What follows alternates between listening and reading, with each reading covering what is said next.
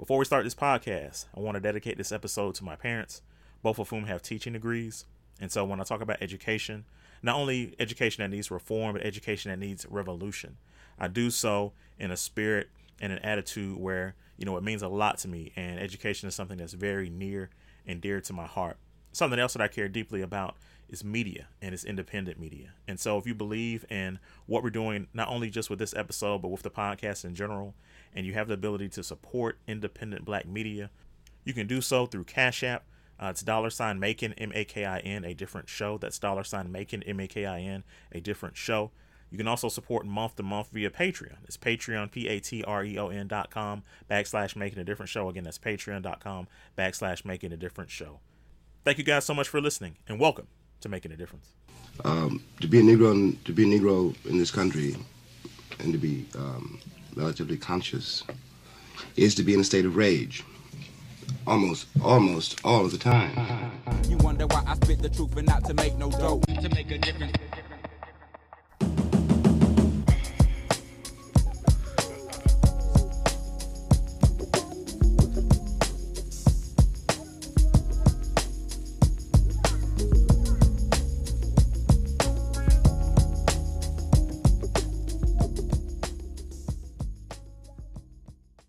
Thank you for listening to Making a Difference. I'm your host, Ken Makin. I can imagine that we have some folks checking in who may have never listened to an episode of Making a Difference. And so for that, I sincerely thank you for checking in with us today.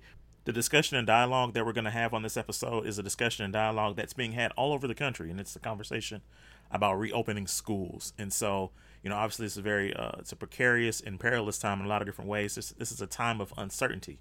And, with that, and in that spirit, I wanted to have three educators on this show. One of them to include the South Carolina, or I should say the reigning South Carolina Teacher of the Year.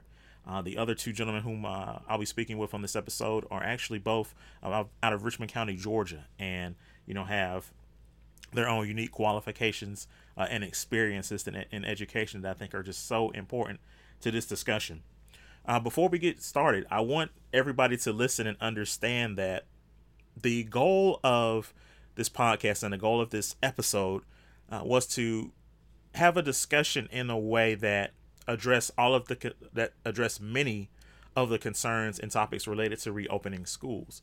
And so I didn't want this to be, for lack of a better terminology or phrasing, a both sides argument. I believe that particularly in this country, we've reached a point where is that our discussions are so hyper partisan, or so both sides, if you will, that there's never really any progressive discussion, and there's never a focus on the underserved. And so what we end up having is a bunch of hyper partisan politics, and we never get to a particular solution.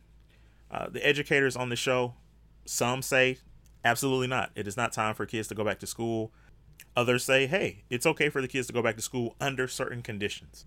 Where there is a consensus among the three educators on this show is that all three of the educators spoke boldly and conscientiously to their concerns as it relates to Black and brown students. And to that end, you guys are about to listen to three really standalone conversations. Like each of these conversations could have been their own episode. But I don't want to keep you any longer. I want to go ahead and start the discussion right now.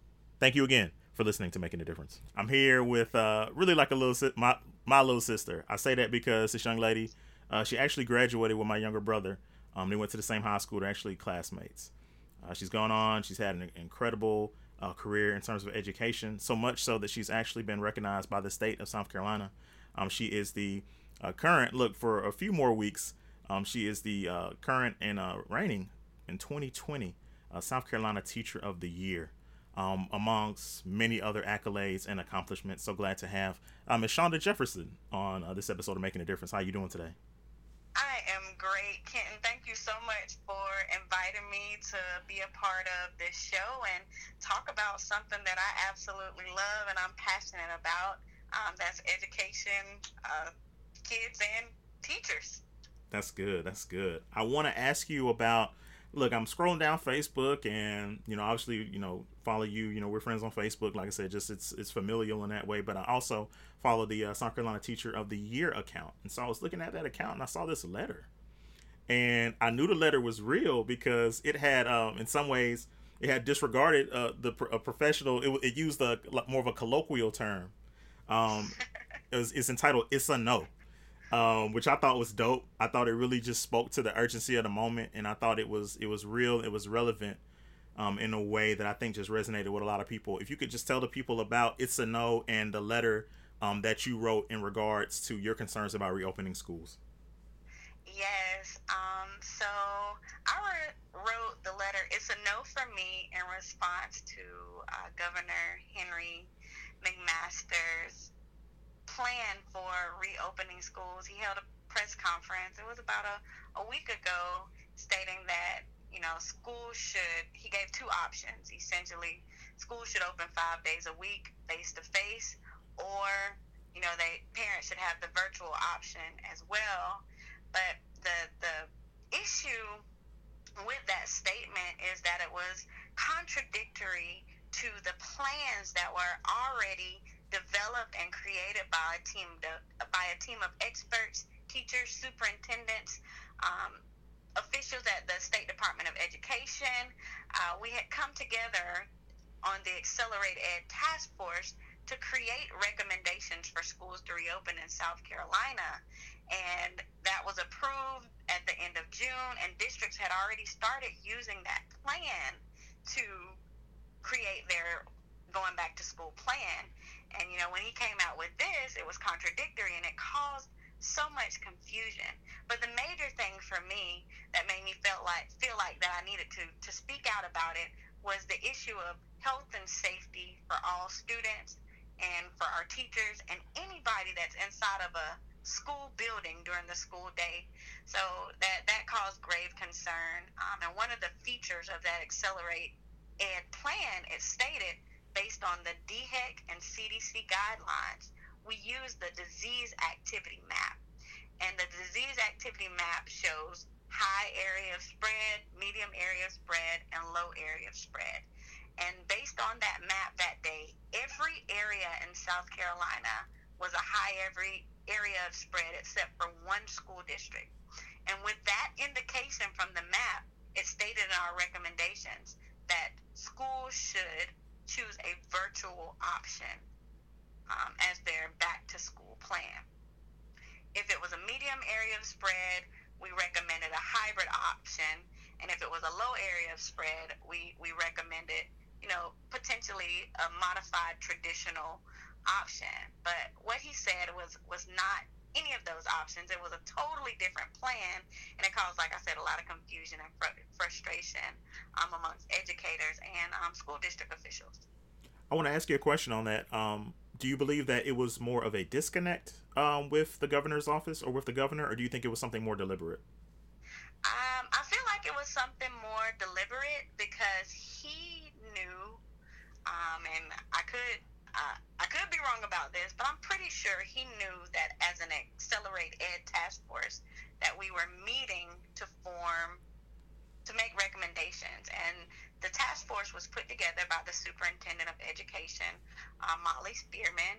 She formed a task force, making sure she had a diverse representation of educators, school leaders, district officials, and we had the support of advisory groups that contained nurses, mental health officials, and even people that work at the State Department of Education. So I feel like if he wanted to be a part of any of those meetings, that he could have been a part of the meetings and expressed his ideas during the time period when we were meeting. And I know that he knew about the summary of the meeting as well on dedicationtoeducation.com, which is where we released all of the plans with a press conference. So I feel like it was deliberate for him to make this, and it came, directly after our federal agency released their recommendations or their statements as well. Man, I'm still amazed that at the information that you shared in terms of basically every district being in a high risk area except for one. Is that accurate? Yes. And now DHEC is updating the map weekly. So you can go to DHEC, their website, to see what the disease activity is for this week.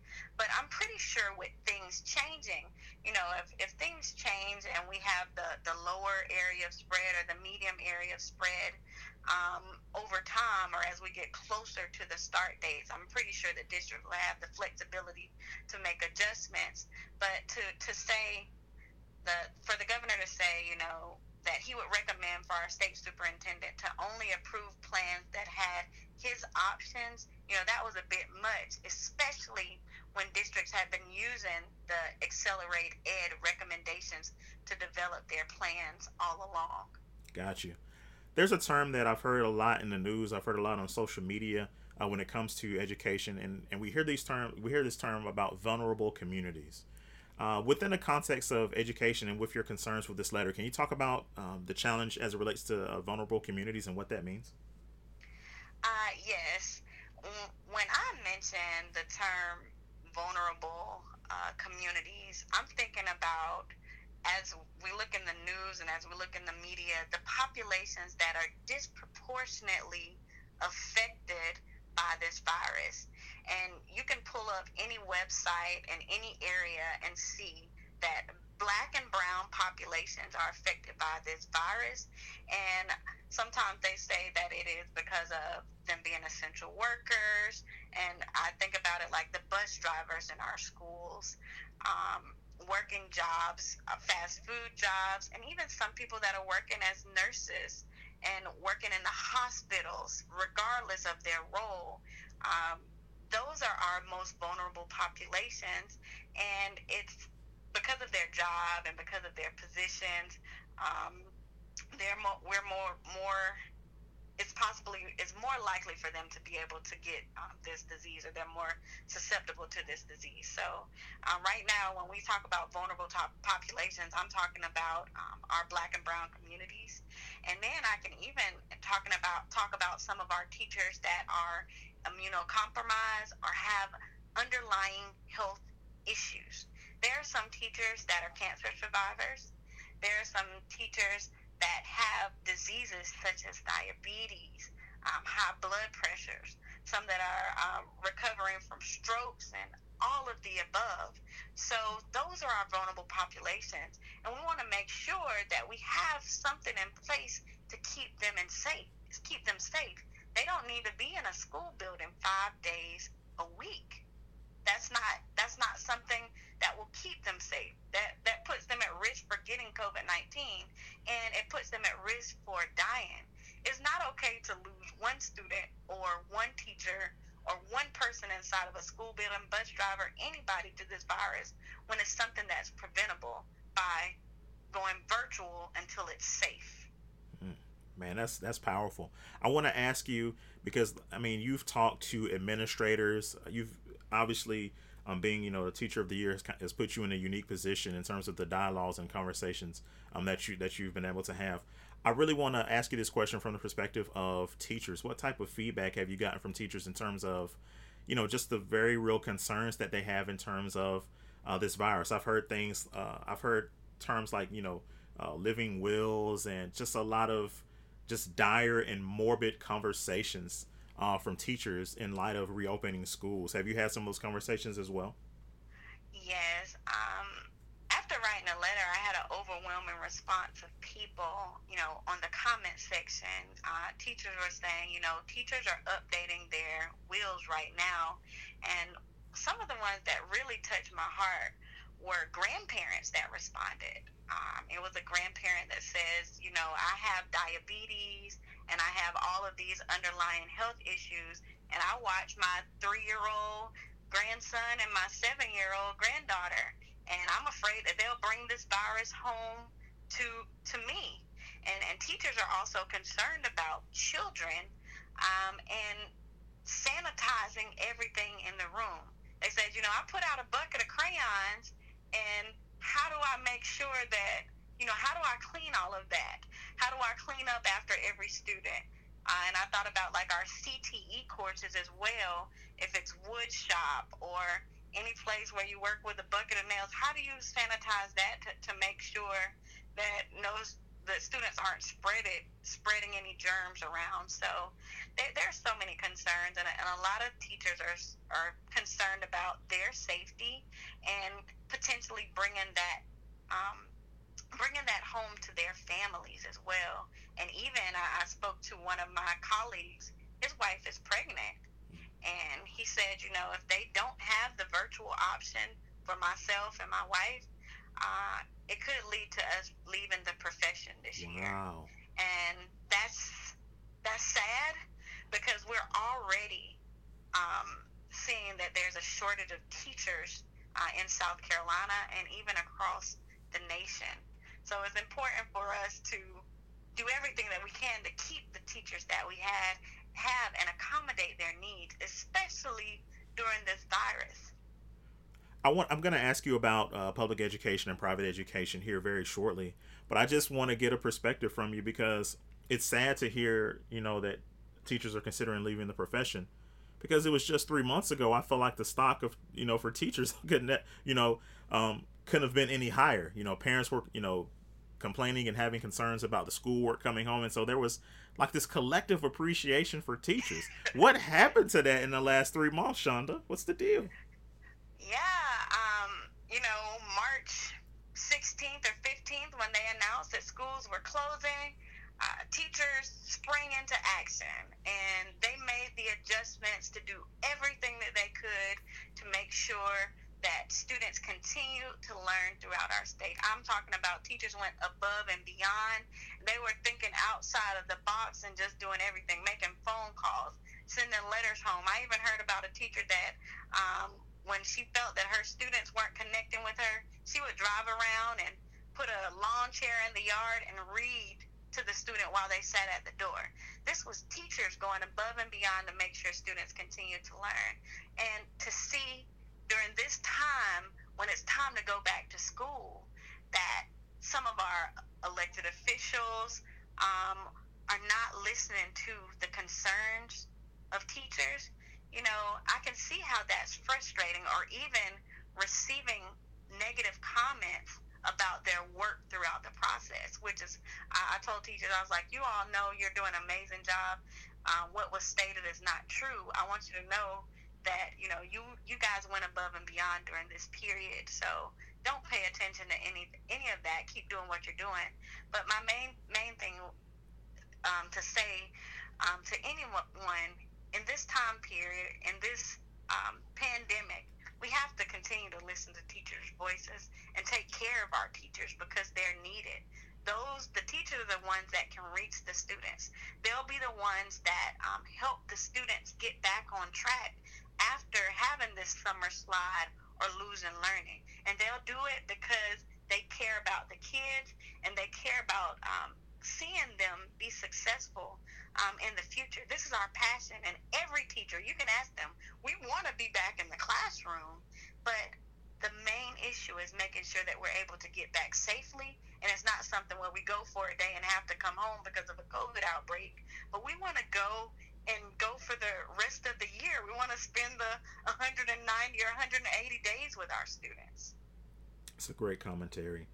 As I mentioned earlier, so much of the conversation, and I'll really just say the conflict that we're seeing across the country, some of this is in regards to the conversation about public education, and it shouldn't be versus private education. They should be able to coexist, but the reality is that it's oftentimes it's public education versus private education. And I want to ask you about that within the context of your letter, because you challenged the state, and you challenged allies of education to make sure that we fully fund schools. Talk about that and what that means. Yes. Don't get me wrong. I believe that all students should have access to a high quality and equitable education. And I think that parents should be able to choose that option.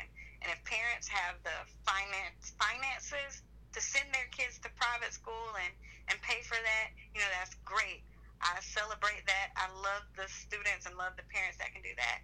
But I'm a public education teacher, and I've traveled across the state, and I've seen the vast inequities. In South Carolina, we still have a place called the Corridor of Shame, where we know that, buildings and resources are not available, and teachers are not available to some of the students like they should be. And I think that is a result of not fully funding public education for approximately 12 years. So fully funding education, making sure that every student have all the dollars that was promised to them. Education hasn't been fully funded in South Carolina for almost 12 years, and I think that's sad, especially if we know that there are some areas that lack resources and lacks the things that students need to be successful. Thank you so much for that. I want to ask you, because so many people are listening, and I think people kind of are gaining a greater understanding of the challenges that you all face.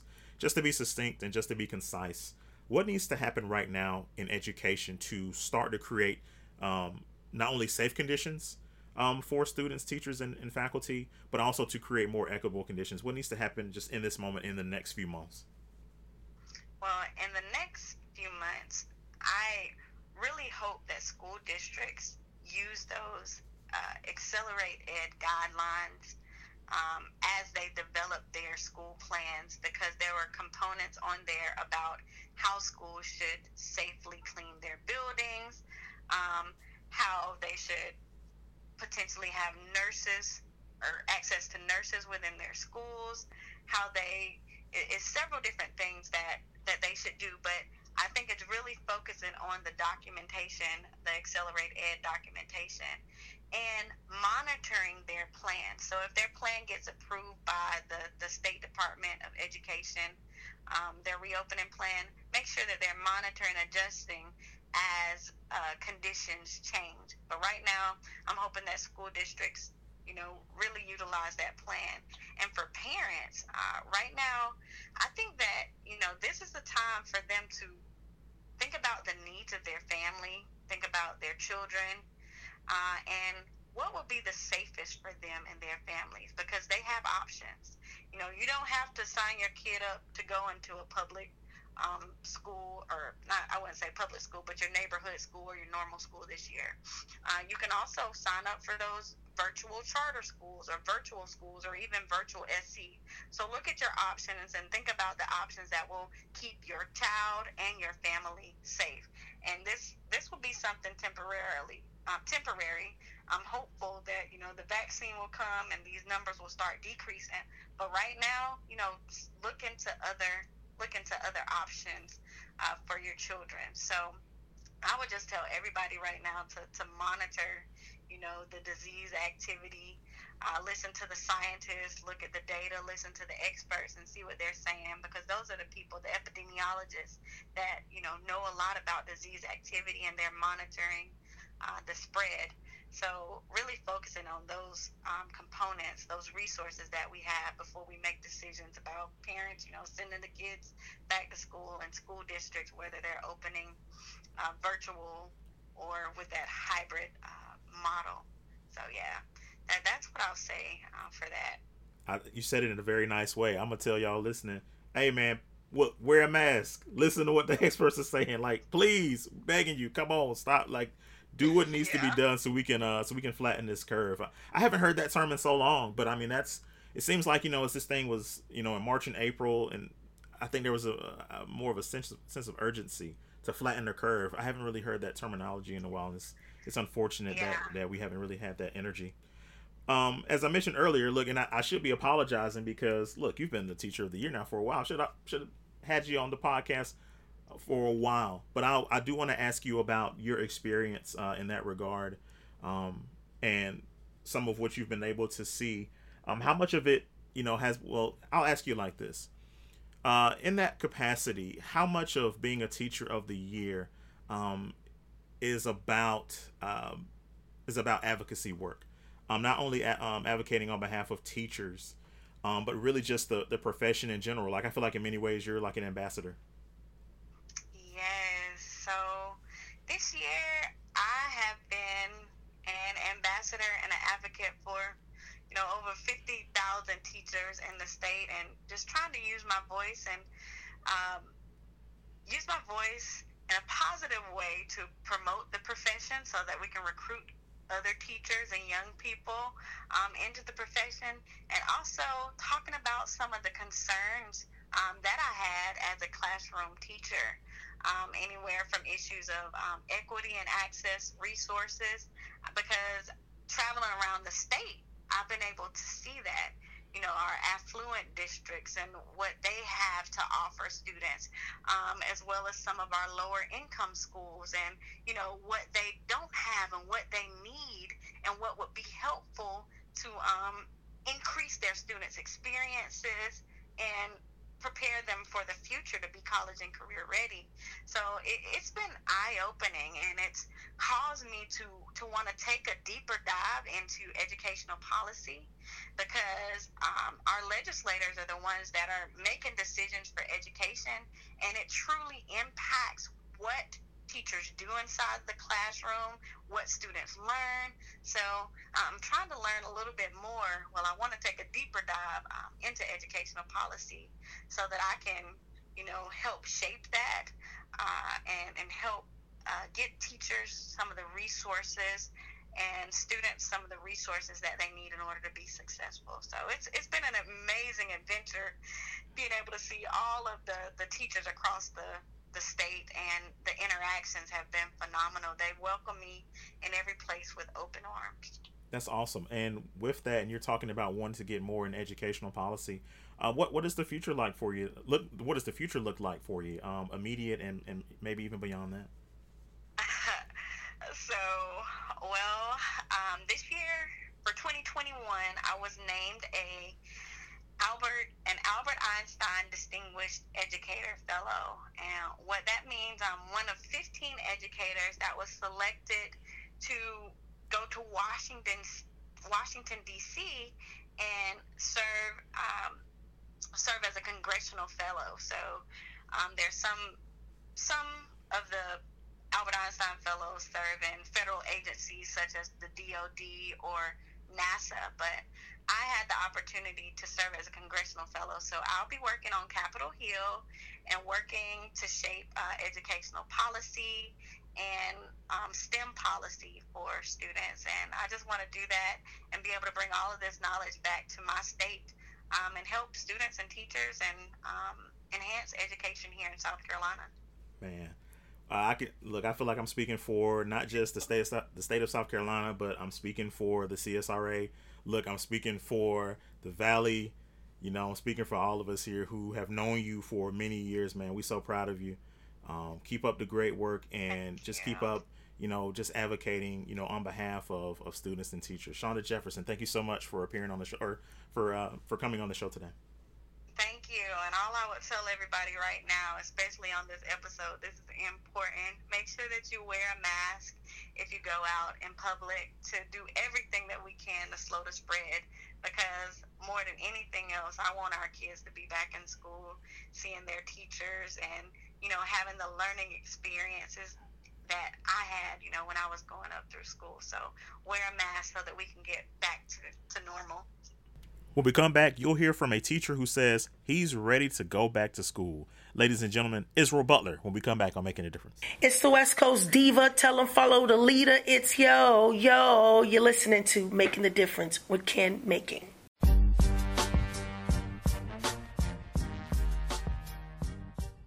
Got a sweet tooth? Well, get ready, because it's about to get socked in a tasty way. My name is Sherrod Sockwell, and I'm the founder and baker of Saki Sweets. A passion for baking homemade sweets was passed down to me from my grandmother. It's now my desire to keep her tradition alive and provide the utmost service. Cheesecakes, cupcakes, pies, you name it, we have it. What I really take pride in are our themed cakes. Do you have a child's birthday or a special occasion coming up?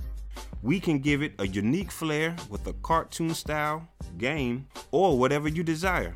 Call me today at 803-761-4137 or hit me up on Facebook at facebook.com/Saki Sweets, and that's spelled SOCKYSSWEETS, or you can hit me up on my Instagram handle also at Saki Sweets. Do you need insurance for your car, home, life, or business? Then trust Jay Harvey, your Allstate insurance agent in Evans, Georgia. He opened his agency in 2017 because he loves helping and working with people. As a husband and father, he understands the importance of helping families prepare for the unexpected.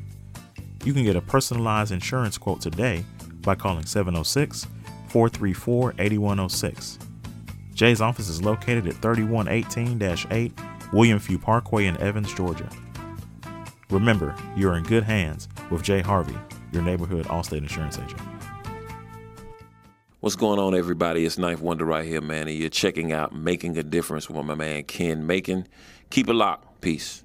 Welcome to Making a Difference. I'm your host, Ken Macon, here with a young man who, if you've been a part of this Making a Difference movement over the last 5 years, if you'll remember when we were over at WKZK, we had this young man to come in and speak to the listening audience, and he really just had some great information in terms of local education and developments and different things like that were going on. Of course, with COVID-19 and the pandemic, and the world is like really just, it's crazy to say the least. I just want to bring him in once again just to provide, just a unique insight, especially, with the conversation of reopening schools in both Georgia, South Carolina, and really across the country. I want to bring in Israel Butler, who actually works in Richmond County, works in the school district over there. How you doing, Israel? I'm doing great. How you doing? Doing well, man. Glad to have you on the show as always. I wanted to bring you on simply because I'm looking at differing perspectives. I think there's a way that, I think when it comes to just highly contested topics, we kind of have a both sides type of philosophy in this country that I think is really unhealthy for discourse. In this particular conversation, I want to bring in a unique perspective in the way of an argument for bringing kids to schools under the right conditions. I had a chance to read your Facebook post the other day, and Yes. you were saying that you were actually an advocate of bringing students back to school. Can you talk about that perspective? Yes. Well, when I posted that, I had been seeing a lot of pushback from most teachers about reopening schools, and understandably so. I do see their side of the argument. I don't believe in putting students in danger or educators with pre-existing conditions or just, older for whatever reason. I believe that both teachers and the parents and students should have a choice. Obviously, school's going to be a lot different this year whenever it starts. Richmond County, we're looking at September 8th, and I'm fine with that. Reason being is because as part of my teacher preparation process, I've had to adapt to different learning styles in the classroom, but more specifically, I learned how to put my own curriculum online. So I'm kind of used to it. So, and when I speak on reopening schools, I'm mainly speaking from a high school level. And I can understand why elementary teachers don't feel comfortable, or the parents of elementary students don't feel comfortable coming back, because those children, that age group of children, they tend to be very touchy. They don't like to, sometimes they don't follow directions as, say, older kids, but then the same thing can be said about older kids. I can understand why they would be a little bit more apprehensive about going back. In terms of what I teach workforce, part of workforce education, specifically like IT, broadcast. So I will be honest, my opinions are, or my perspective is a little bit different from, say, from a teacher who teaches maybe automotive, a very hands-on class, or a teacher like a fifth grade elementary school teacher. A lot of what they teach with reading, ELA, math, that can be taught online. So really, going back to school, I'm open to teaching both face-to-face and virtual learners. And when I posted that status about supporting opening schools, I was using not only my experience from the classroom, but I was also using my experience from my studies. Part of my studies to get my teacher prep license and all that was rooted in technology, more specifically using technology to teach. So I kind of had the benefit. I kind of had a head start with the pandemic. A lot of my coursework, a lot of my learning resources were online already because it's an IT class that I teach my students, specifically AP. It's an AP computer science class. So a lot of my stuff is online. So coming back in September 8th, the reason why I'm so kind of gung-ho about opening the schools, and I understand my fellow peers may not agree with me on this, but I'm kind of looking at this in terms of this is a generation of students that we have to keep moving forward. And there's a lot of tough things that kind of go with that, because like I told you in earlier conversations, just throughout my educational career and prepping to become a fully certified educator, I kind of adopted a little bit of a major pain attitude, if you will. I just ultimately, and the reason why I adopted that attitude is because taxpayer funds for years have been used to purchase technology, enough technology, not just computers that are stationary, that are to be stationary in the classroom, anything from tablets, the donations of Wi-Fi hotspots, what else? One-to-one devices such as laptops. So enough money has been spent among the different carriers of technology, HP, Dell, different learning management systems. So even if we are strictly online with the schooling, I mean, I do believe the education can resume. Now, the challenge with virtual learning is this. Yeah, you get to do that. You get to study in the comfort of your own home. And I'm telling you, as a 31-year-old man, I've done 2 degree programs online. It is very hard to stay focused. It's not something where you flip open the computer screen and the learning just happens. If I'm in my living room or if I'm elsewhere, my mind will wander, or I may get up to go to the kitchen, or it's a lot of things that you got to really apply yourself in a virtual learning format, and that might not be for everybody. The reason why I say we should open schools up at the appropriate date, some kids don't have that type of luxury where they can wake up and do school in the living room, whether it's a connectivity issue or other internalized home problems. It's just not a safe space for them to learn. School provides a lot of structure for a lot of kids, especially lower income children. Not just the food aspect, but it's just for once. It's this one place you can come to at least 7.5, 8 hours out the day, and there's some structure to it. So that's a great commentary, and it really just brings us into the discussion of when it comes to education, and when we talk about reforms and all of these different components. Obviously, there's a great deal of concern with the pandemic in terms of education. When you and I talk, we don't talk about reform; we talk about revolution. And what that means is that, there really needs to be a paradigm shift. You got 25 to 30 kids in the classroom. That's not conducive to learning. So the pandemic, as bad as it is, it creates an opportunity to say, hey, let's dramatically reduce class sizes to maybe 10 students. That is obviously something that's practical in terms of social distancing, but it's also practical in terms of creating best case scenarios for not only students, but also teachers, and then by extension, administrators. So, like I said, there's just a great number of, I think, opportunities here. I want to touch on something that you had addressed earlier, yes. Which is just in your experience. And actually, before I do that, let me ask you this. I believe a lot of the issue is that the school system on the whole, I think, is not just unprepared for the pandemic, but I just think there's a certain level of unpreparedness when it comes to particularly, as you mentioned, lower income schools. Talk about that in terms of not only, like I said, the school system. We've been aware of this since March, and now we're in July, getting ready to start school in August, and it just seems like there's a spirit of unpreparedness. I won't necessarily have you to speak on Richmond County, but there are neighboring counties that I'm sure you're looking at and kind of shaking your head. Yes. Well, let me try to come up with an analogy for this. So technology is pretty much what is holding a lot of things together at this point, because it's a platform where you don't have to be in the same spot, especially during times of a pandemic. I think what we're looking at, and this is not just a Richmond County thing. We see this it doesn't matter what county we're talking about. I can take a dart, throw it at any map of the continental U.S., and I'm pretty sure all these school districts are having the same issue. It's like that one guy in the neighborhood. His shed is full of the best lawn technology, the best lawnmower, the best edgers, all that good stuff, but he doesn't know how to use it. I think that's what we're looking at right now.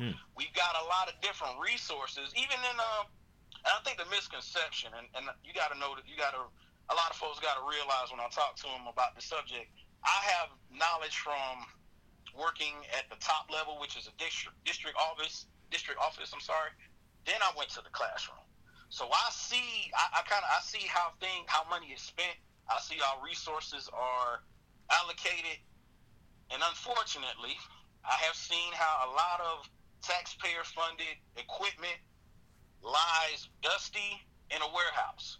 So I think that's a disservice right there. That's a disservice right there when we have resources being unused, whether they're stuffed in a warehouse or stuffed in a media center.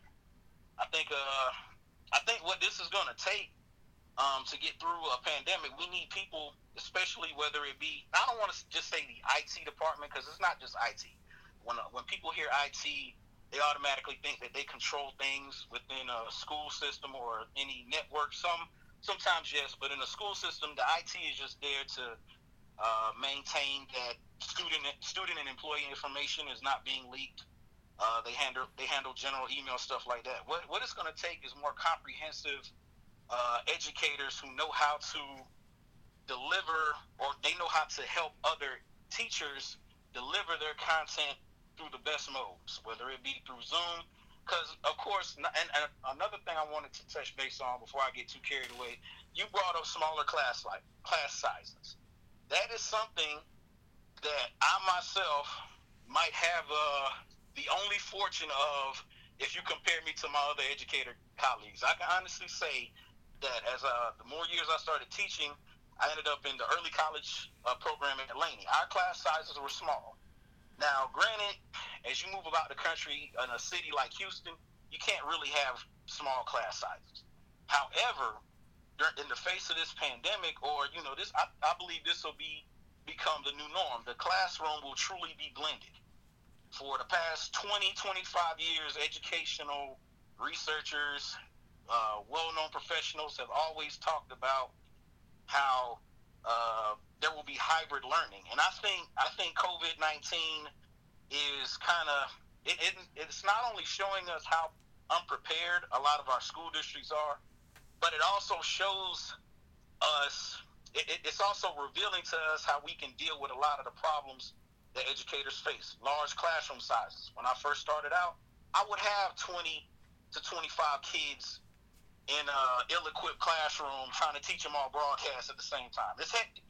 Now, when you can, and fortunately for me, I was able to progress in my career, and the county moved me to an advanced program, if you will.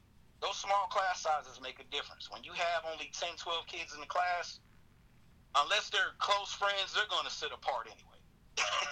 That's just how it is. And so they automatically kind of social distance, at least from my perspective.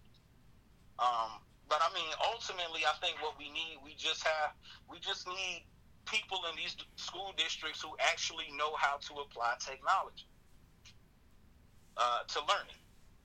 It's whether it's adapting to the virtual setting, because you can teach. In my opinion, I wouldn't, or just from my perspective, I wouldn't have an issue teaching a classroom with 10 kids and 10 online kids. That's easy to me. Now, I can understand where certain educators may feel apprehensive about that. A lot of older educators, they're used to the more traditional style, so having them convert, their whole legacy, the whole legacy of their career to an online setting or to some new online management system, it can cause a lot of apprehension. And then you take into account the health crisis going on. I don't know. It's a big mess, but through just a little bit of competency will help us kind of get over this hurdle, and both populations of students can learn. Especially with school being postponed. I mean, ultimately, it's going to hurt the kids in the poor communities, because they're going to lose that physical access to education. We're going to expect them to learn online, but let's just be honest. And a lot of people, I feel like a lot of people cannot or do not understand the severity of what some of these kids face. I'm just going to give you a brief example. This isn't based on a true kid or anything like that, but you might have a kid, he's at the end of when the pandemic hit, He probably got put in a position where he had to study the rest of his courses online, and he's probably living in one of the worst neighborhoods in the area. He's got other family problems going on. It's hard to focus like that. So I think for the kids who don't have that luxury of virtual learning, we need to just apply the proper procedures, whether it's wearing a mask, sanitizing all the equipment to be used in class, sanitizing it all down, disinfect this. Granted, that's not the end all to this virus, but at the end of the day, we still have to compete with the rest of the world. And the other countries are back solely functioning how they should. So that's just my opinion. No, that's good. I think it's all encompassing, and even when obviously, you keep up with what we do with Making a Difference. A lot of the contingency and where a lot of my opinion came from, were from two things in general. One, just the general unpreparedness of school systems across the country. Number two, the general callousness. I think, in particular, when you look at, and not to say it's partisan one way or the other, but I think, the exploits of folks like, Henry McMaster. I think there are just some Republican legislators who I think have stood out in terms of just the callousness when it comes to returning back to school, with just some of the comments that have been made. I want to ask you about the feasibility of something, and that's taking all of this into consideration. What's the feasibility of saying, okay, we understand all of the concerns that have been presented. Why not, just put everything on hold until January, and make sure every kid gets a computer. Make sure that we maintain, Monday through Friday, we're going to bring meals through the neighborhoods to make sure the kids are fed, and do that until January, until we can come up with an adequate plan to address both, kids and families who are going to be able to take advantage of virtual learning versus kids who, whether it be connectivity issues or just life issues, are not going to be able to, enjoy those same advantages. What do you think is the feasibility of that? So I'm going to get a little bit radical with this. No, that's what we want. That's what we want here. Yes, sir. Let's go. I'm going to get a little bit radical. Number one, I don't think it should take that long. Okay. Absolutely. I'm not trying to tie in the whole stimulus payment things, but let's take the stimulus news that we're hearing on the second payment. Every week you hear an update about how it's going to get extended out longer. I don't understand how hard it is for people who get paid to enact legislation for us. I don't understand what's so hard about their job that they can't get everything done in one meeting, is what I'm saying. I come from a background where I had to flip out maybe 20, 30 pizzas in an hour for one party guest. Meanwhile, everybody else wants lasagnas and shamboas. That's hectic to me. But I don't think it should take that long to get back into the groove of education. Reason why I'm going to get a little bit radical, companies like HP, our cell phone providers, Sprint, T-Mobile, why aren't they donating hotspots? We're their consumer base. They don't manufacture anything over here. The least they could do is give us some free stuff so we can get our education back rolling. If people are not, if I see it like this, if the majority of parents and teachers are not comfortable meeting in a physical setting for education, fine. That is okay. We just need to resume online as soon as possible, because at the end of the day, there's an entire list of nations who are still competing with us, who are still trying to come over here and become employed. And they want to follow that American dream too. Meanwhile, our kids who can't afford it, who can't afford to benefit from virtual learning, things like that, they're going to fall behind. They're going to fall behind in the workforce. There needs to be a .com revolution within our community, especially on this side of the U.S. continental map. There needs to be a .com revolution. And the more time we take away from that, the more we're losing. It shouldn't take all these meetings. It shouldn't take all of that. That's one thing I hate about work, is having too many meetings. We're having all these meetings and nothing is done. Right. We can go out to lunch every day. We can talk about it over dinner, blah, blah, blah. What is getting done? Something should have been done. They should have known back in June that, okay, this is the model we need to follow. We don't know when, because it's a virus. Right. It's not like Bigfoot is making his way around the country and terrorizing people. It's not a tangible threat. It's something we cannot see. They should have known months ago what they were going to do. It doesn't take all that. we've got all these degrees, and I'm not talking about one school system. I'm just saying in general. Right. We've got all these degrees, all these salaries packed into one room, and we're still trying to figure out what's going on? No. First of all the companies that, like I said earlier, that we buy technology from, they should have been giving up hotspots and devices. Every year, school systems they get a budget for technology in particular from the federal government. That money has to get spent. If it doesn't get spent, then you got a problem. Now you got to report to the feds, and now there's a bunch of paperwork. So we have to spend money with these companies. So physically, on the technology aspect of it, our students should have been prepared. And as far as the model in which the school district should adopt, I mean, I don't understand what's so difficult about it beyond equipping the students. If all you need is the teacher to be in front of a laptop, or whether it's in the classroom or the privacy of their own home, let's get this train back going. That's pretty much that's pretty much my attitude right now. I've been out of the classroom since March. Right. Now, granted, I've been still teaching. I've been still preparing my students up until that AP deadline, but I've been out of the classroom since March. It's the end of July now. I put all those hours into practicums and these tests, and now I don't have access to my classroom. I'm not trying to sound selfish, but that's what I grinded for. Right. I grinded for a classroom to teach students. Not that I'm saying the students have to get there. As I mentioned earlier, I'm one of the few types of teachers who can completely adapt curriculum online. Automotive teacher, the cosmetology teacher, it's a little bit more different. Right. So I'm ready to get back to work in some way, shape, or form, but just to keep stalling it, because I feel like at this point we're just kind of waiting. I'm ready for a final start date, and I'm ready to go ahead and get my curriculum back up and running.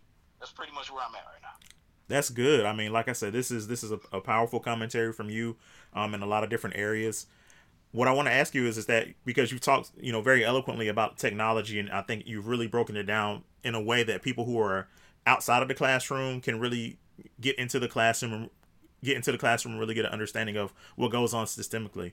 What needs to happen in additional to a technological piece, in terms of just a piece where we say, okay, we need to have free breakfast and free lunch. If we're going to bring these kids back, kind of talk about that, and just the obvious word is empathy, but I think there needs to be a deliberate movement and understanding based on the fact that we have kids in the school system who require these things. And if we're going to make standardized testing, and if we're going to say, well, hey, you got to, if there are going to be certain performance benchmarks, you got to understand that we need to make sure that the kids are not only mentally prepared, but just physically prepared and socially prepared for these challenges and for school in general.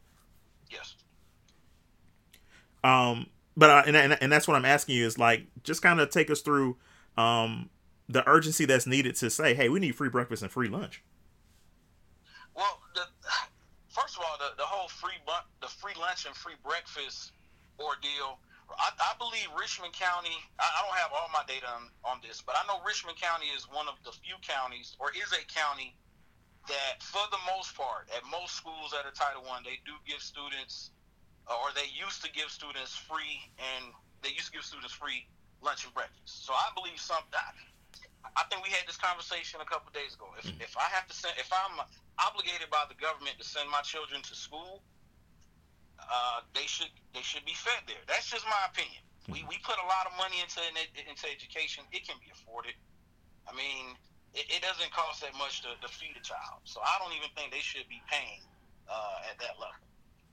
In terms of like how we should bring them back, number one, what they should have done, or what I would have done if I would have been over a big procedure like this, surveyed as many parents as possible that are in the school district to see which form of education they prefer, face-to-face or virtual. Because in all honesty, you cannot completely cut off physical pedagogy, which is education in the classroom. You can't really just cut it off and say we're not doing it anymore. Right. At the end of the day, our educational system was kind of built around the working family, and I think a lot of folks kind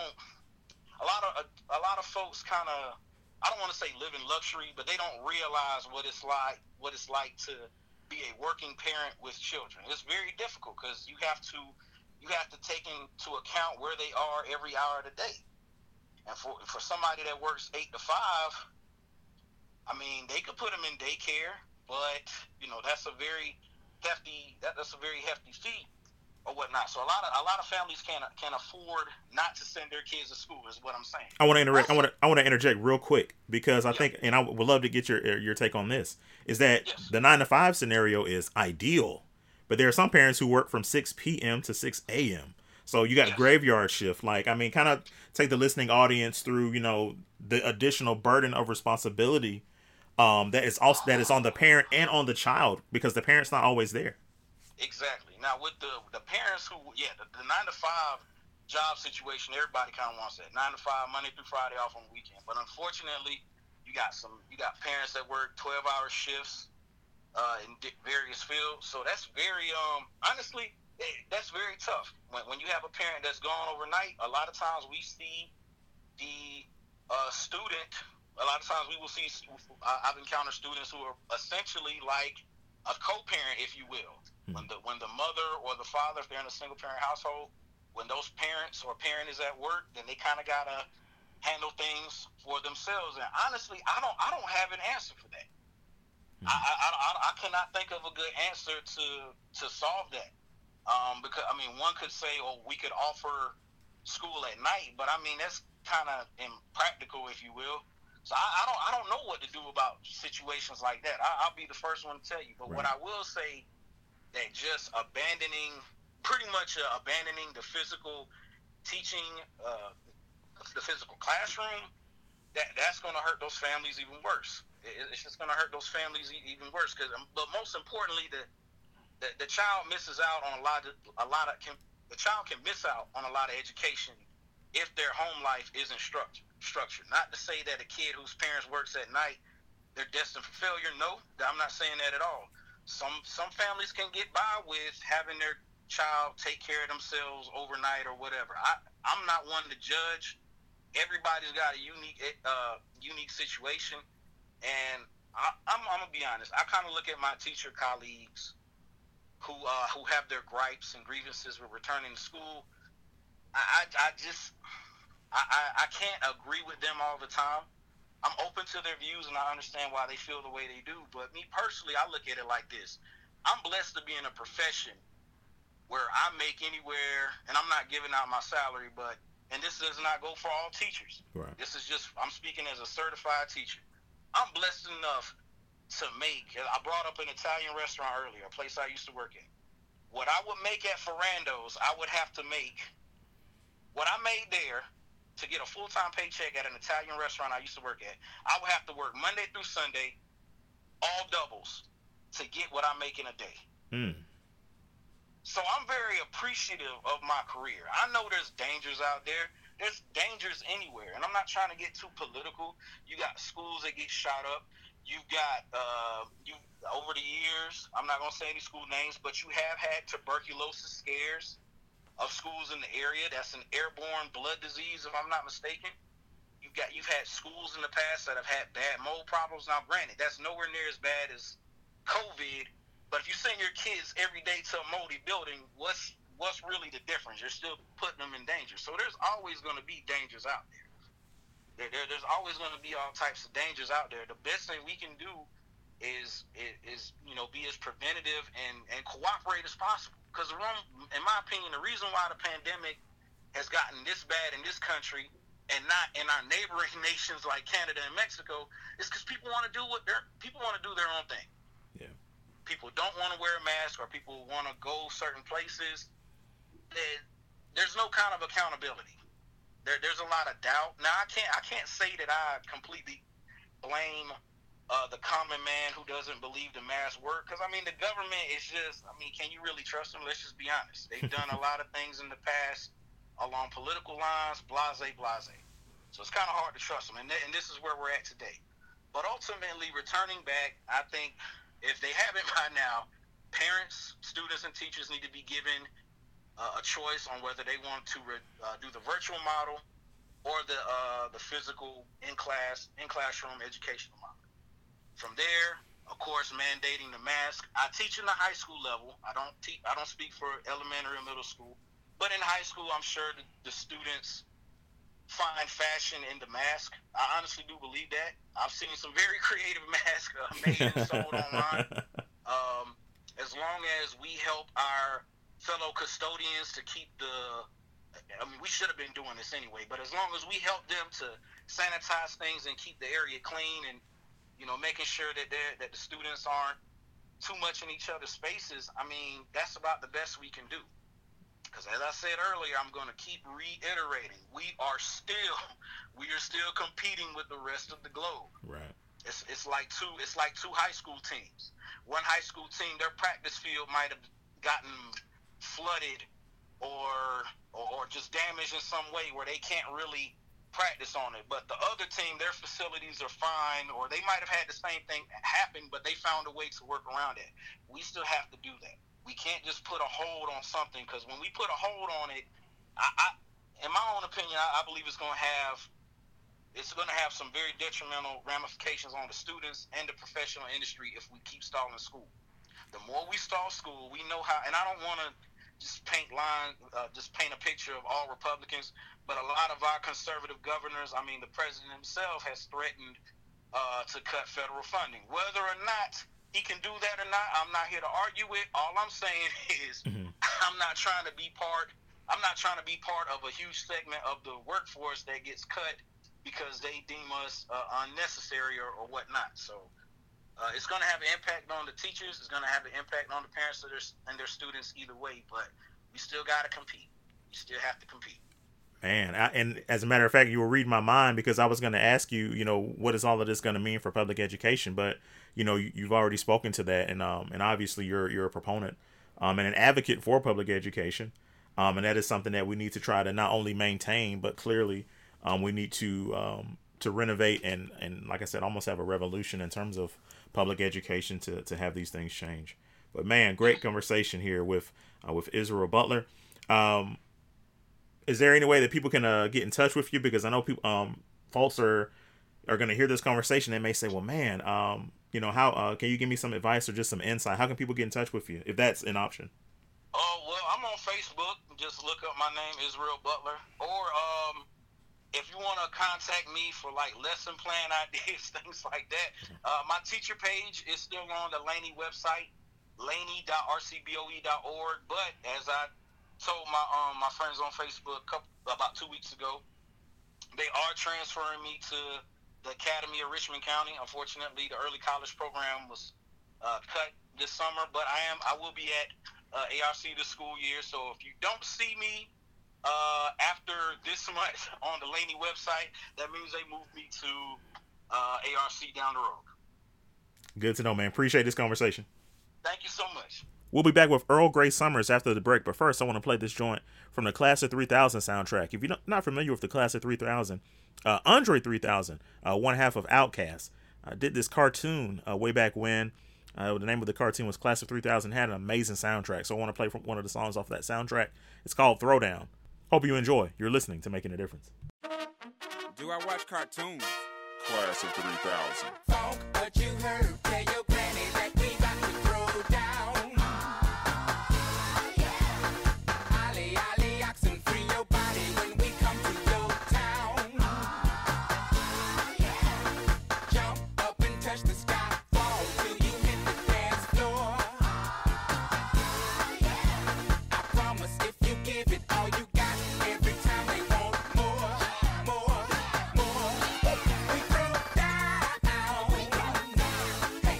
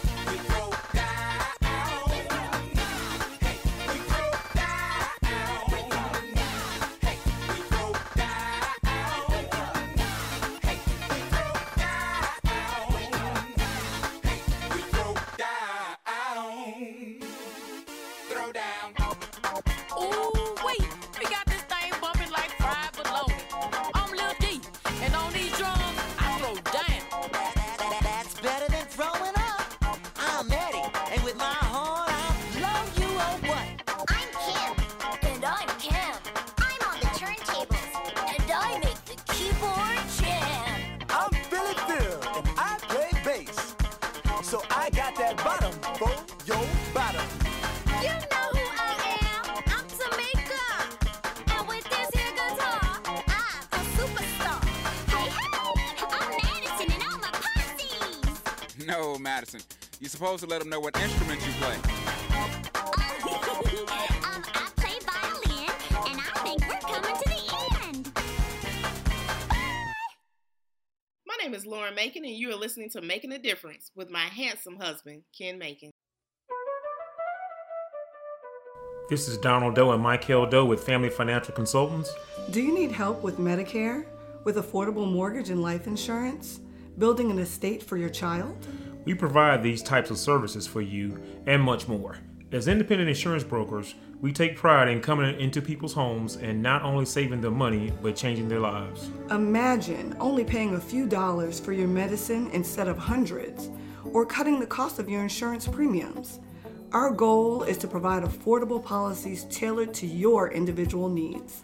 Give us a call at 803-293-8915 or 706-503-3933. Family Financial Consultants, LLC, located at 412 Edgefield Road in North Augusta, South Carolina. Agents work for companies, but a broker works for you.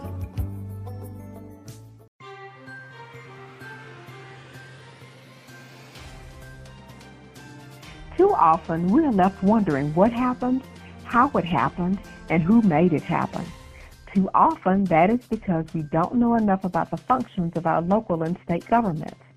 Remember this, knowledge is power, engagement is crucial, and you can influence your quality of life based upon the choices you make on Election Day. Please follow me, Janice Allen Jackson, for the Local Matters podcast here on SoundCloud. We will be interviewing candidates for various offices, and we don't want you to miss it. Why should you follow Local Matters? Because local does matter. Welcome back to Making a Difference. I'm your host, Ken Macon. I'm here with a friend of the show. In a lot of ways, this show has kind of been like a reunion, man. We're bringing in folks like, if you've been listening to this show like over the last 5 years, if you listen to this show on KZK, you heard from this young man. He's really just he's dynamic in the way that he approaches education, just like his ideology, just like his perspective on it is. You know, there are a lot of things that you really just don't hear in other spaces. He's a second generation educator. He also works within the Richmond County school system. So glad to have on the show with us today, Earl Gray Summers. EGS, how you doing, fam? I'm all right, man. I'm good. How about you? I'm doing fantastic, man. Look, with everything considered with the pandemic and this idea of reopening schools, and of course, as we're having these conversations, it's just a fit, to have you on the show, and you've have expressed some very pointed opinions on social media in regards to reopening schools. If you could just kind of share your general thoughts on reopening schools, whether you agree, disagree with it, and just kind of take us through that in context. Absolutely, man. And thank you again for having me on the show. I really appreciate it, man. It's been funny because as an educator, you're taught that everything is about logic and reason and rational thinking.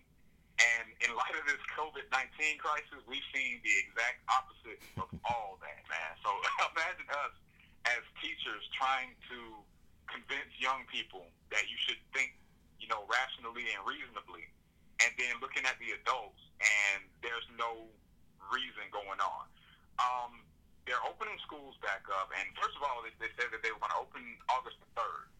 And I was joking on social media saying, I was always side-eyeing August the 3rd, and I'm watching these COVID-19 rates spike, and they're actually higher now in Georgia than they were when we first got out of school. So I was trying to, again, rationalize how do you reopen school when the situation has gotten worse. I was looking all across the nation at different people or different groups who attempted, reopening this and reopening that, and seeing the numbers go up consistently. And, it was just scary, man. As an educator, again, it was scary on two fronts. It's scary on the prospect of, us being in the classroom where we could possibly get, infected and, not having a choice because somebody has to be there to work with the kids.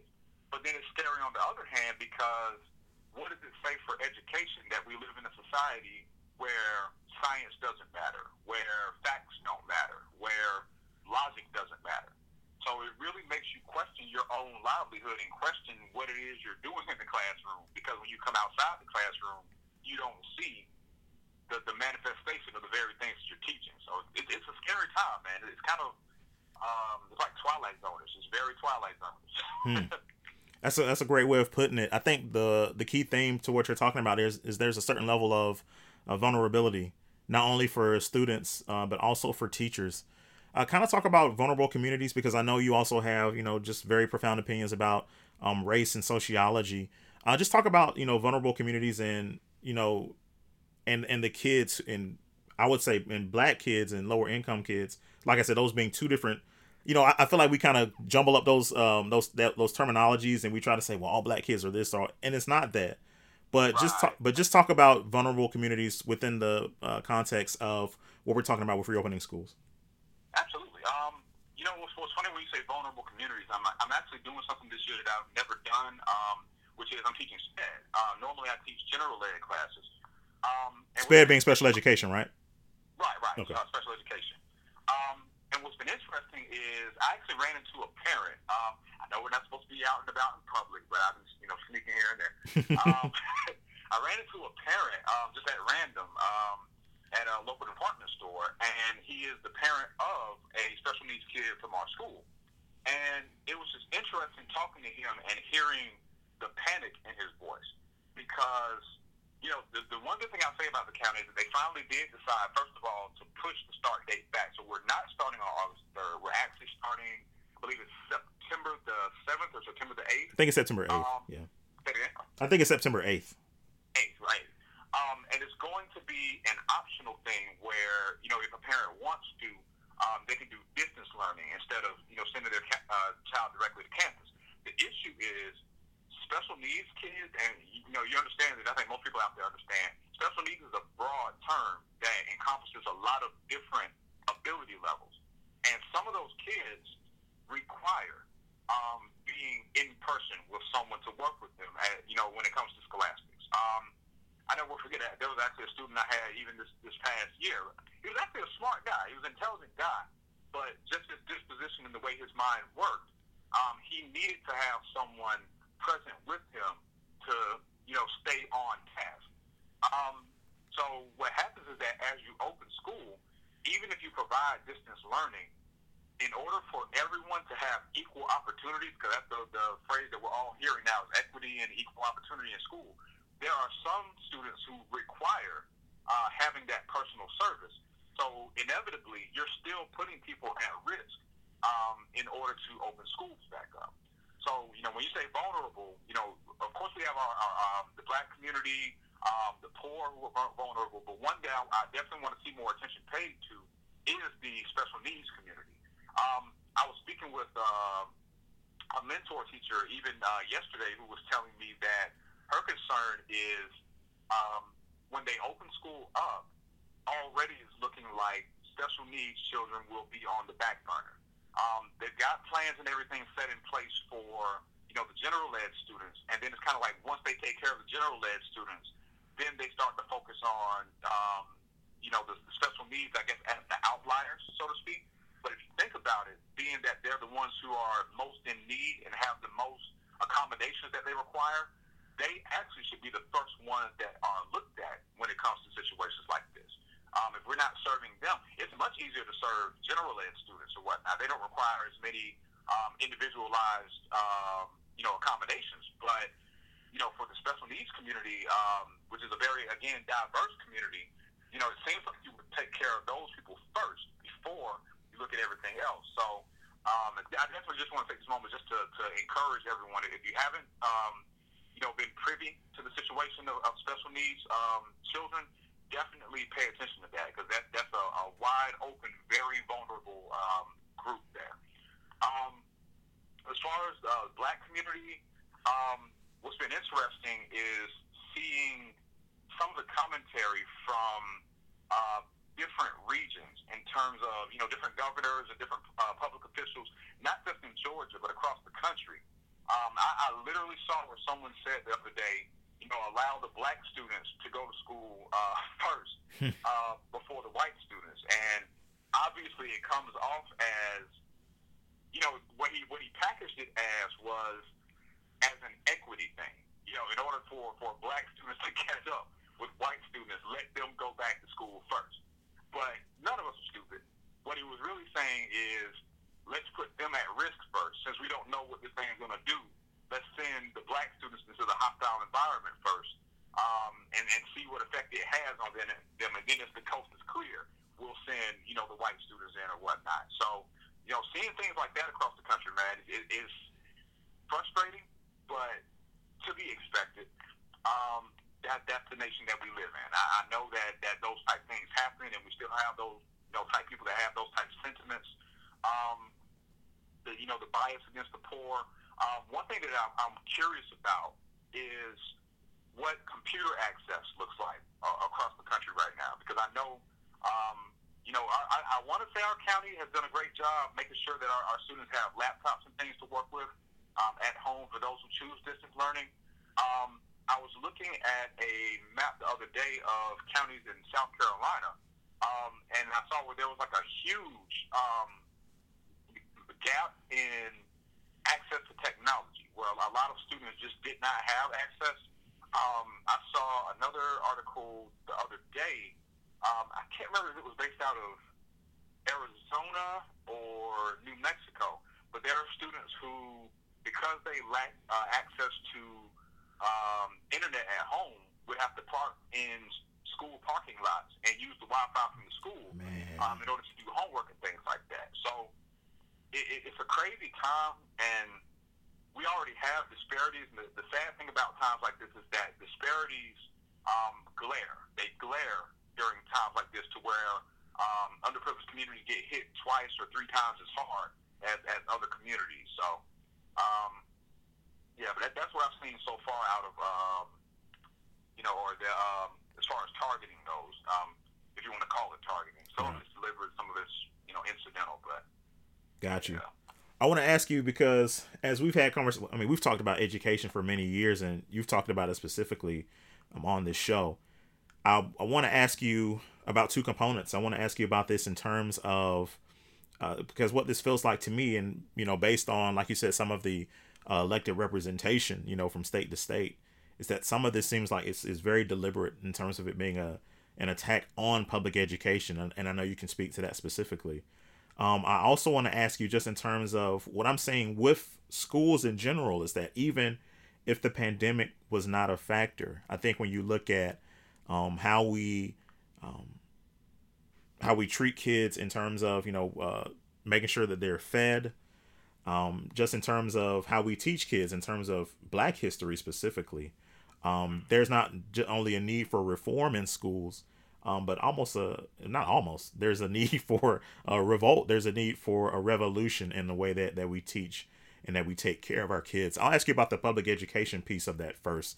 Can you speak to that, and how some of what we're seeing in the schools and some of the forced reopening, and how that's a challenge or maybe even an attack on public education? Well, as far as public education goes, it's funny because, public education is under attack, absolutely. We know that we have someone in a person named Betsy DeVos who is not concerned about the welfare of public education students, not concerned about minority students. And we know that for a long time there's been a movement to shift funding from public education to private education. And we know that private education tends to, in itself, have segregation built into it because, only certain communities have access to it.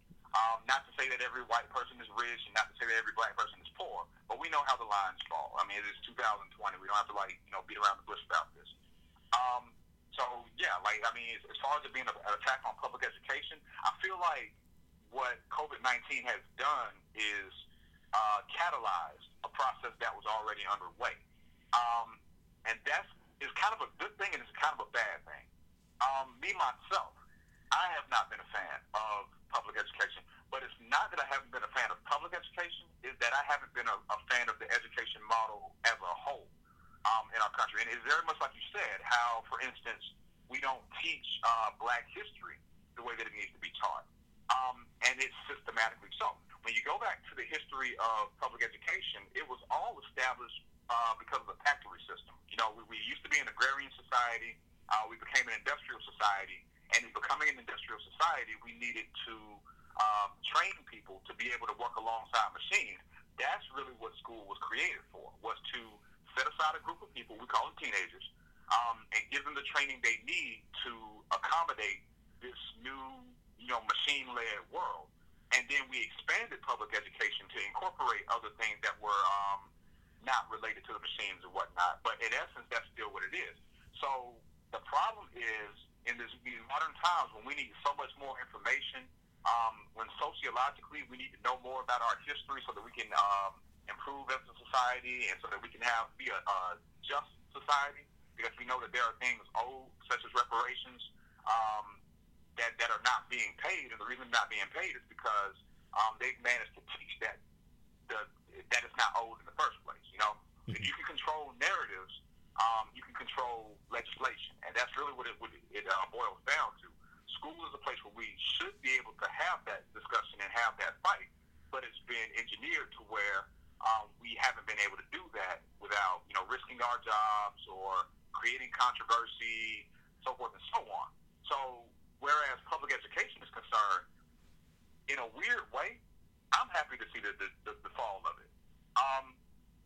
Not that I want to see our kids be harmed, but I think that I want to see the emergence of new types of education, because the system, and I say this all the time about systems are organisms. So when you damage a system or when you try to make a change within the system, if that system is structured enough, all it's going to do is adapt to the change that you want to see so that it doesn't ever actually change.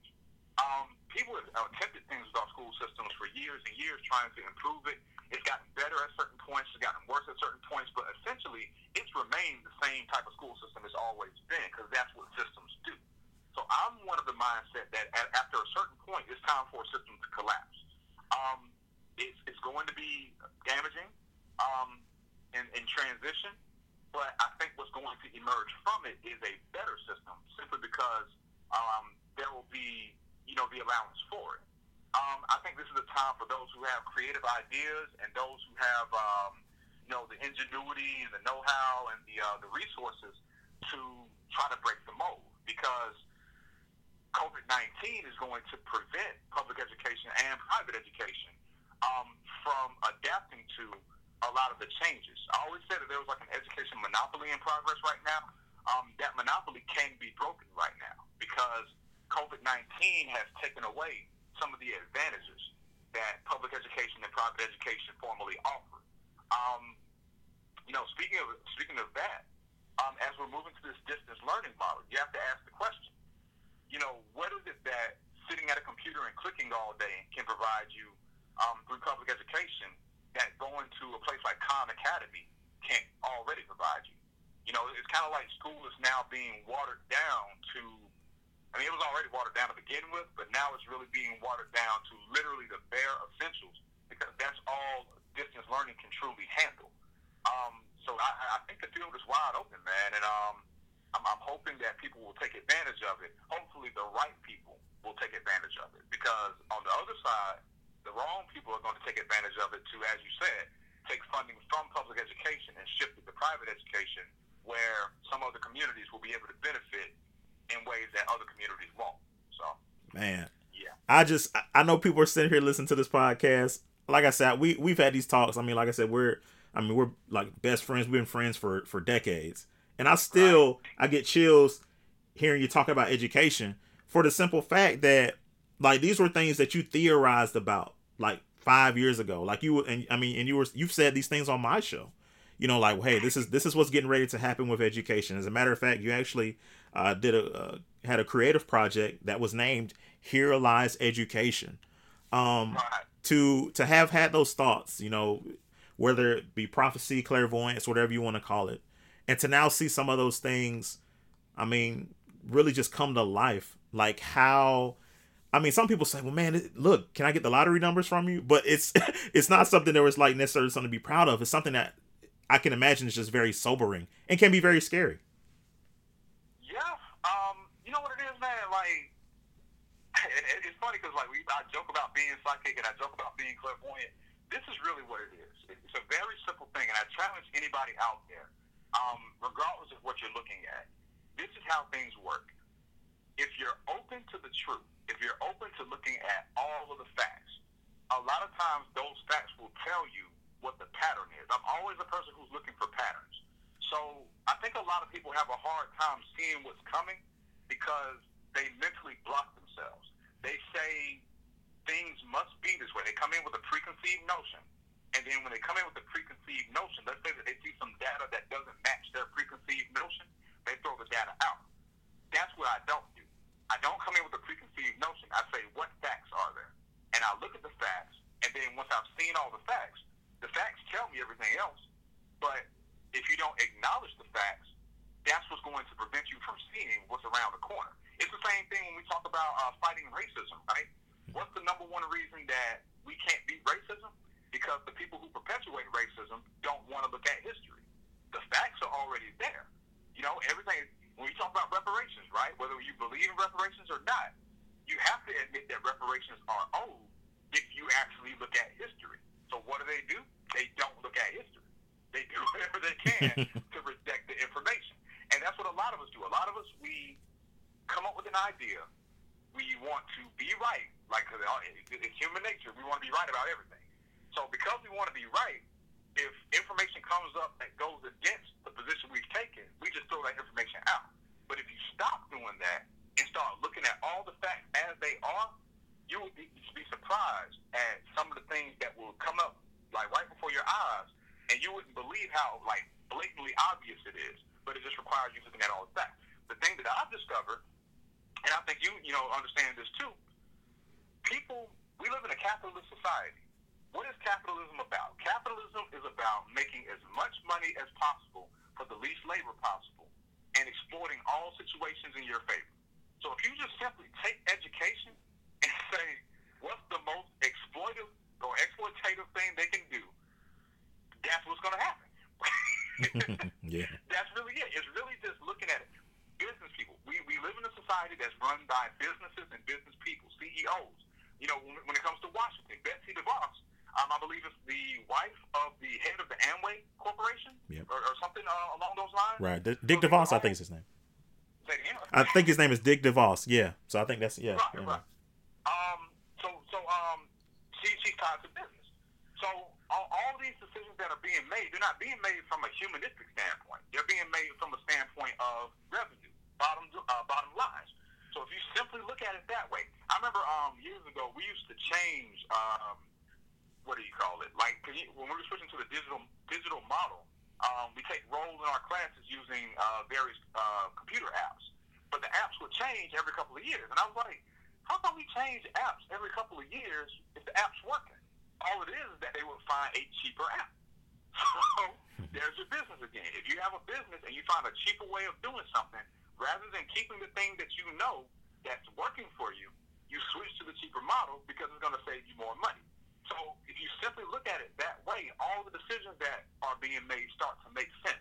It's not about what's best for the children. It's not about what's best for the community. It's about saving that money. It's about how are we going to get the most bang for our buck, how are we going to generate the most revenue for the least amount of labor, or how are we going to exploit labor. And I want to switch subjects just for a second. Sure. And if you want to run with it, feel free. But I have a great concern right now with us moving to this digital model for the simple fact, there was a book that I read years ago when I was in college. It was called The Transformation of Work in the New Economy. And what it was is it was talking about how as things become more digital, people will have less and less time to themselves, right? The idea used to be that you go to work and you work for a set amount of hours. You clock in, you clock out, and then the rest of the time you have is for you, your family, or your self-care, whatever, right? But in an age of 24-hour digital access, your boss can call you any time of day. You know what I mean? Yeah. I was just telling you, I had several meetings this week, and school hasn't even started yet. Like, I'm technically supposed to be on vacation still. But because we have digital access, they can now, send me a text message or send me an email and always have access to me. And I challenge people, man, like, be careful. Learn how to set boundaries. If it's your time off, if it's time for you and you're away from your job, you have to kind of put your foot down sometimes and say, don't cross this line, because if you don't, capitalist way is for them to actually infringe on your time, because that's a way of getting more labor out of you for less pay. They're not paying you for the extra time that they talk to you. So it's free labor basically. So that's something I'm definitely concerned about. Is as things become more digital, which they're forced to now due to COVID-19, not just in education but in all digital related fields, I'm concerned about people now being even more exploited just because of the 24-hour access. I have nothing against hard work, but I also have nothing against getting away from work. There's supposed to be a work-life balance, and a digital transition threatens that work-life balance, I feel. So just something I want to put out there. Man, no, look, I always love a good anti-capitalist, argument and conversation. It's just what you start to realize is that, and just like our heroes, when we talk about Martin Luther King, Malcolm X, these type of folks, is that the more you look at, anti-racist measures, what ultimately is going to happen is that you're going to look at anti-capitalist measures, because the racism and capitalism piece are, so intertwined and are married. So the fact that you have brought that up, man, is greatly appreciated. And I think it's relevant to this conversation. And I am going to piggyback off of that. What do you think is the feasibility of like I said, not speaking about you or your colleagues, but I just think in general, what's the feasibility of a general strike and, strike maybe in Georgia or maybe in other states? What's the feasibility of that in light of everything that's happening? Man, as far as feasible goes, I think didn't a strike already happen in where was that? Was it Gwinnett County? I think where the teachers were outside picketing. Okay. And I'm not sure if that was this week or last week, but there has been some picketing that has already started. Honestly, here's the thing, man, and it's funny because to me, the fate of school is in the hands of the public, because what's going to happen is whether or not school stays in is going to be determined on whether or not the public embraces the safety warnings dealing with COVID-19. If we still have these anti-maskers, so forth and so on in our society, what's going to happen is when they let school back in, there's going to be people who get infected. There's going to be students who get infected. There's going to be faculty who get infected. Once they get infected, I feel like all bets are off. I think that's going to be the pin where people are going to feel like I'm allowed to strike now because you're now threatening my life. And that's been an interesting thing that I've witnessed throughout this whole COVID-19 discussion is the business community and school boards. I was watching the film from the Gwinnett County School Board meeting a couple of days ago, which was ridiculous. But it's like these people are reading off of a script, and the common denominator is that they always find some kind of way to say that human lives are not that big a deal. They don't say it that loud, but what they'll say is something like, we're prepared for any consequences that may come, or we may have to deal with some bumps here and there, or in case we run into any difficulty. What they're low-key saying is in case a person dies, in case a person is hospitalized, in case a person is put on a ventilator. But think about what we spent the last several years stressing about, right? School shootings, right? We're sitting here saying we care about our kids and we don't want our kids to get hurt. So let's put in like these door stoppers, and let's put in these new training methods, and let's have these drills now, and can we make these bulletproof and so forth. So all about saving lives, but these same people are now trying to minimize the value of a human life in order to promote business and in order to promote their agenda. So if you read between the fine print, you see they're double talking now. They went from caring so much about human lives to, but we don't care enough about human lives to mess up business. We don't care enough about human lives to interrupt our capitalism, to interrupt our exchange of goods, to interrupt our market. For the market's sake, let's risk a few lives here. For the market's sake, let's send a few more teachers back into classrooms with COVID-19. Let's send more students. It's okay to lose a few. Hey, we'll be all right. Few, hey, what's a few? We lost 143,000, but we got millions of people here, so it's okay. That's really what they're saying, but they're just finding nice ways to say it. Man, I tell you what, look, that was 30 minutes of free game from Earl Grey Summers. I would encourage you, if you're on Facebook, if you're on social media, definitely follow this brother, Earl EARL Grey GREY Summers, just like this season. He does videos from time to time. That's been a great format for you, I think, because it allows people to see your face and really see the urgency of some of the issues that you're talking about, man. But, as a brother, I love you, man. And like I said, just as a peer, man, I appreciate you and I respect you, man. Much love, man. I respect you likewise, man. You've been doing it for a long time, and I'm glad to see it growing and expanding. So keep it up, man. Keep it up. You're on your way. I really believe that. Hey, man, likewise. Thank you, brother. Thank you guys for listening to Making a Difference. If you liked it, by all means, look, stay around for a while. You can follow us on Facebook at facebook.com/MakingADifferenceShow. You can follow me on Twitter. Twitter handle is DifferenceMaking, DIFFERENCE, Making, MAKIN. You can also follow us on SoundCloud and Spotify. SoundCloud is soundcloud.com/MakingADifference. On Spotify, all you have to do is search for Making, MAKIN', difference.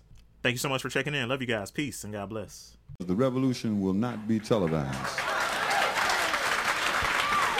You see, a lot of times people see battles and skirmishes on TV and they say, aha, the revolution is being televised. Nah, the results of the revolution are being televised. The first revolution is when you change your mind about how you look at things and see that there might be another way to look at it that you have not been shown. What you see later on is the results of that, but the revolution, that change that takes place, will not be televised.